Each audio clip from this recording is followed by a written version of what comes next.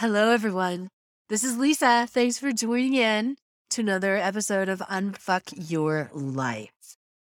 And before we get going, I just want to please the producers and say, hey, can you hit the subscribe button, please? I really appreciate it because I want to know what you think. I want to know what you feel. I want to know what's on your mind. I want to know what matters to you. And so this topic here is a topic that once upon a time ruled my life. Am I doomed to be fat forever? Am I doomed to feel fat forever? Am I doomed to be a fat girl forever? And the subtext to that is, am I doomed to be worthless? Am I doomed to be not good enough? Will I ever be better than the sum of all my parts? Is there anything really great about me? All of that kind of stuff. And then there are other ones that I focus on being a good mom, or I focus on my relationship with God, or my relationship with my friends, or on really how you rock your business life. Am I doomed to feel fat forever? And the first answer sounds like it speaks to your mind, and it really speaks to your heart. No, dear. No, dear ones. Because, this word fucking fat has had so many different connotations throughout the world. And depending upon which particular lifetime you lived, being fat meant that you were fabulously wealthy or incredibly beautiful or something like that. That you were rich beyond means because you could afford not only to eat, but to eat way too much food. And then other times there were painters that loved to paint portraits. Then again, they were also the only ones who could afford it, loved to paint the curves of very large, full-figured, beautiful women. And then there were there's the curves that go with you, that go beyond your bones. And so now let's speak to your heart. As it indeed have been speaking to your heart all along, is to speak to your gut. And inside of your gut, inside of your heart, inside of your body is the knowingness that is the truth, which is you are beautiful beyond compare. And I can't tell you how many people would tell me that in my 40s, and I didn't trust them. In my 40s, I decided to lose weight for, I think it was the 7th or 8th time. I lose track now. And it got down to 120 something, 130 something. I didn't even weigh myself. I was just in a nice size 6. I felt really good and all that stuff. And all I had focused on was the size of my body. Shrinkage of my clothes. Yeah, I look good. My belly is flat. Isn't that nice? I look skinny. I didn't focus on anything else. And you know what? Nothing else in my life changed. I still found dating really difficult. I was still dating fuckwit guys. I was still dating narcissists and all that kind of crap. And I remember that day when I decided, God, you know what? If this is what skinny is, it's too much goddamn fucking work and I'm just not going to do it. I may as well be fat. Because that was long before I discovered what was the real truth, and not just the truth about me, the truth about everyone. And in order to go about finding it true about me, I went on a course of helping other people first, because that's what they do. And seeing women who were incredibly skinny, seeing women who were incredibly overweight, seeing women of all different shapes and sizes. And while there was one fundamental truth that sort of ran its way about the size of our bodies, and not necessarily about how a person really felt, but how they thought they should feel. Does that make sense? How I said that? Is how they think they should feel, because it's, I'm a lot fatter than everyone else. But you know what? I really like my bodacious boobies. I really like my ability to project vocally. My husband loves all of my curls. I really enjoy my life. And then to see a really skinny person that, God, this 1 pound that I can't lose is really messing with my life. My life would be perfect if this 1 pound wasn't here. Am I doomed to be fat forever? Am I doomed to feel fat forever?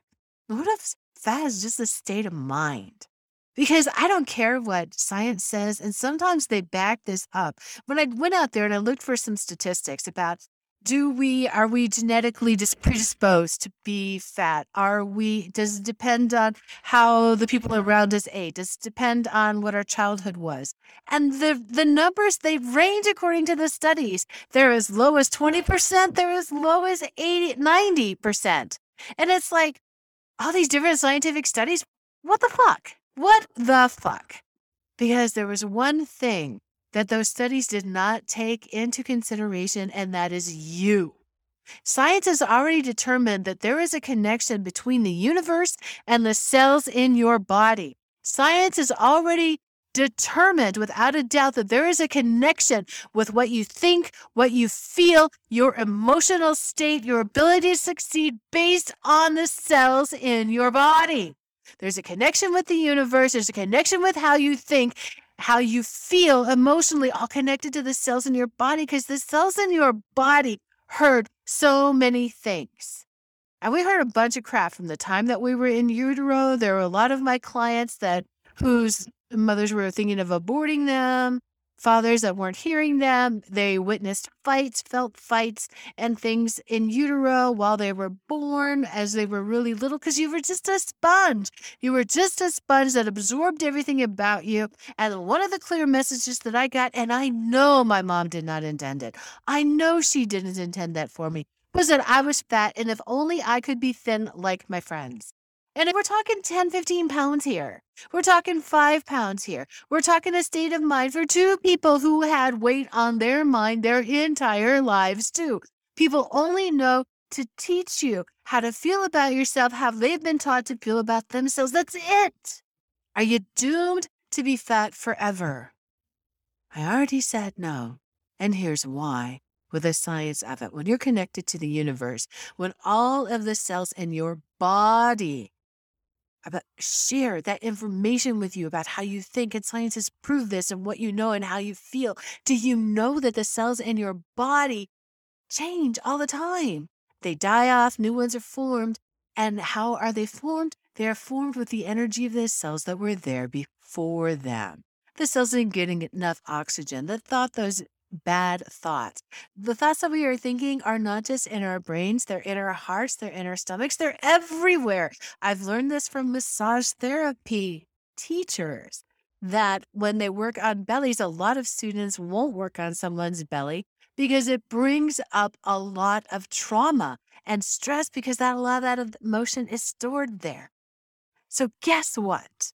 Everything that your life is about has been about learning, has been about unlearning, and you have a beautiful mind, regardless of your IQ, regardless of your emotional state, regardless of your sex, where you were born, how much money you make. It doesn't matter. It's you. You have the ability to learn. You have the ability to think. You have the ability to feel. And now you're going to learn how to feel better about yourself. And it starts really simply. It's so simple. And we've all heard it our entire lives as putting these puzzle pieces together. That's all that it is. How many of you were taught to be kind? Can't say something nice. Don't say anything at all.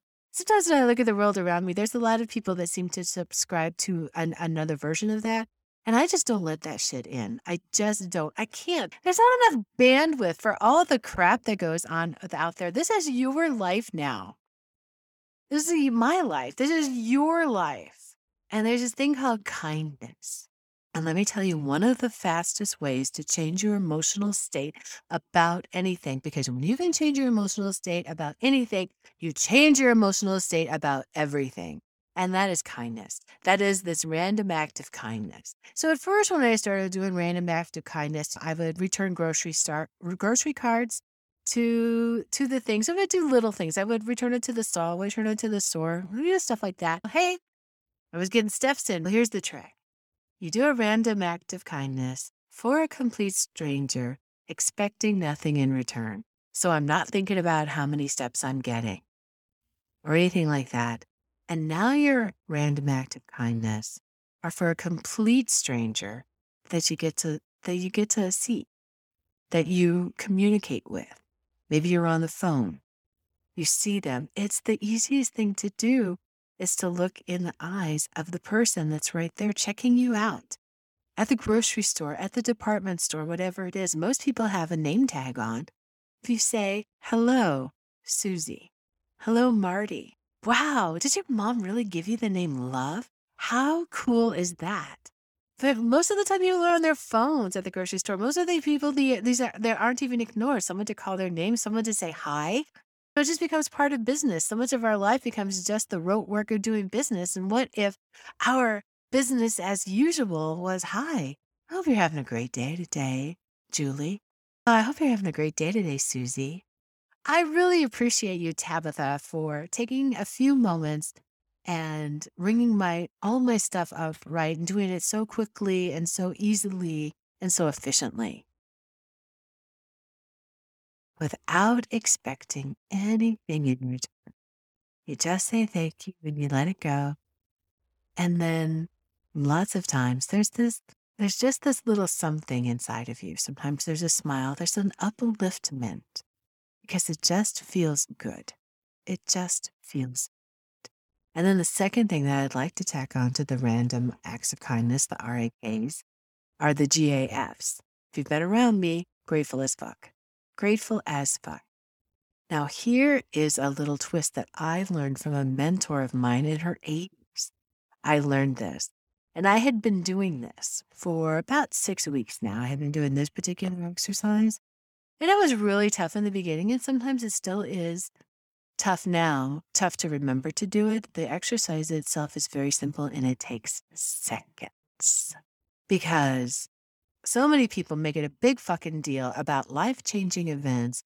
Being thin, you got to do this and this and this and this and this and this. You got to do all this stuff with your mindset. You got to do all this stuff with your body. You got to change your plan of eating, change your plan of living, change your plan of being. By the way, change up all of the people that you're hanging with. Yes, all of that is true. And don't stop all of that.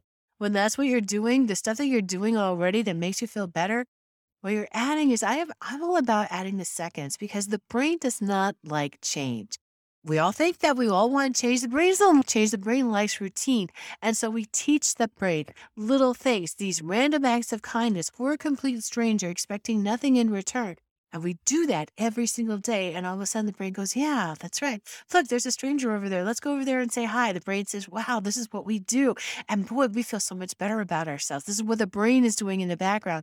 It's that little thing that you are doing that impacts one cell in your body that then impacts everything else. And we'll talk about the science of that in a minute. Now we're talking about the gratitude, okay?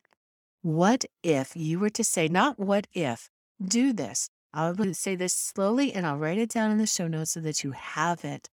I am grateful for all the gifts I have received in the past. I'll say that again. I am grateful for all the gifts I've received in the past. I am grateful for all the gifts I've received in the past. I am grateful for all the gifts I'll be receiving in the future. I am grateful for all of the gifts I'll be receiving in the future. I am grateful for all the gifts I'll be receiving in the future. They're very little. They only take seconds. It takes just seconds for me to say that. And you say this before you go to bed at night and before you wake up, because that's when the brain is most amenable to change. And we're changing it just a little bit at a time. These seconds, we're impacting that one cell of your body. Science has already determined that the cells of your body are affected by your speech. Your speech is affected by the cells in your body. There's this relationship that goes back and forth. The universe is connected to all the cells in your body. There is a connection. You get to use it. You get to expand it. You get to go past what you already know. You're already doing gratefulness. We were all taught that. You're already doing kindness. Lots of times that we were taught that at the expense of others or at the expense of yourself.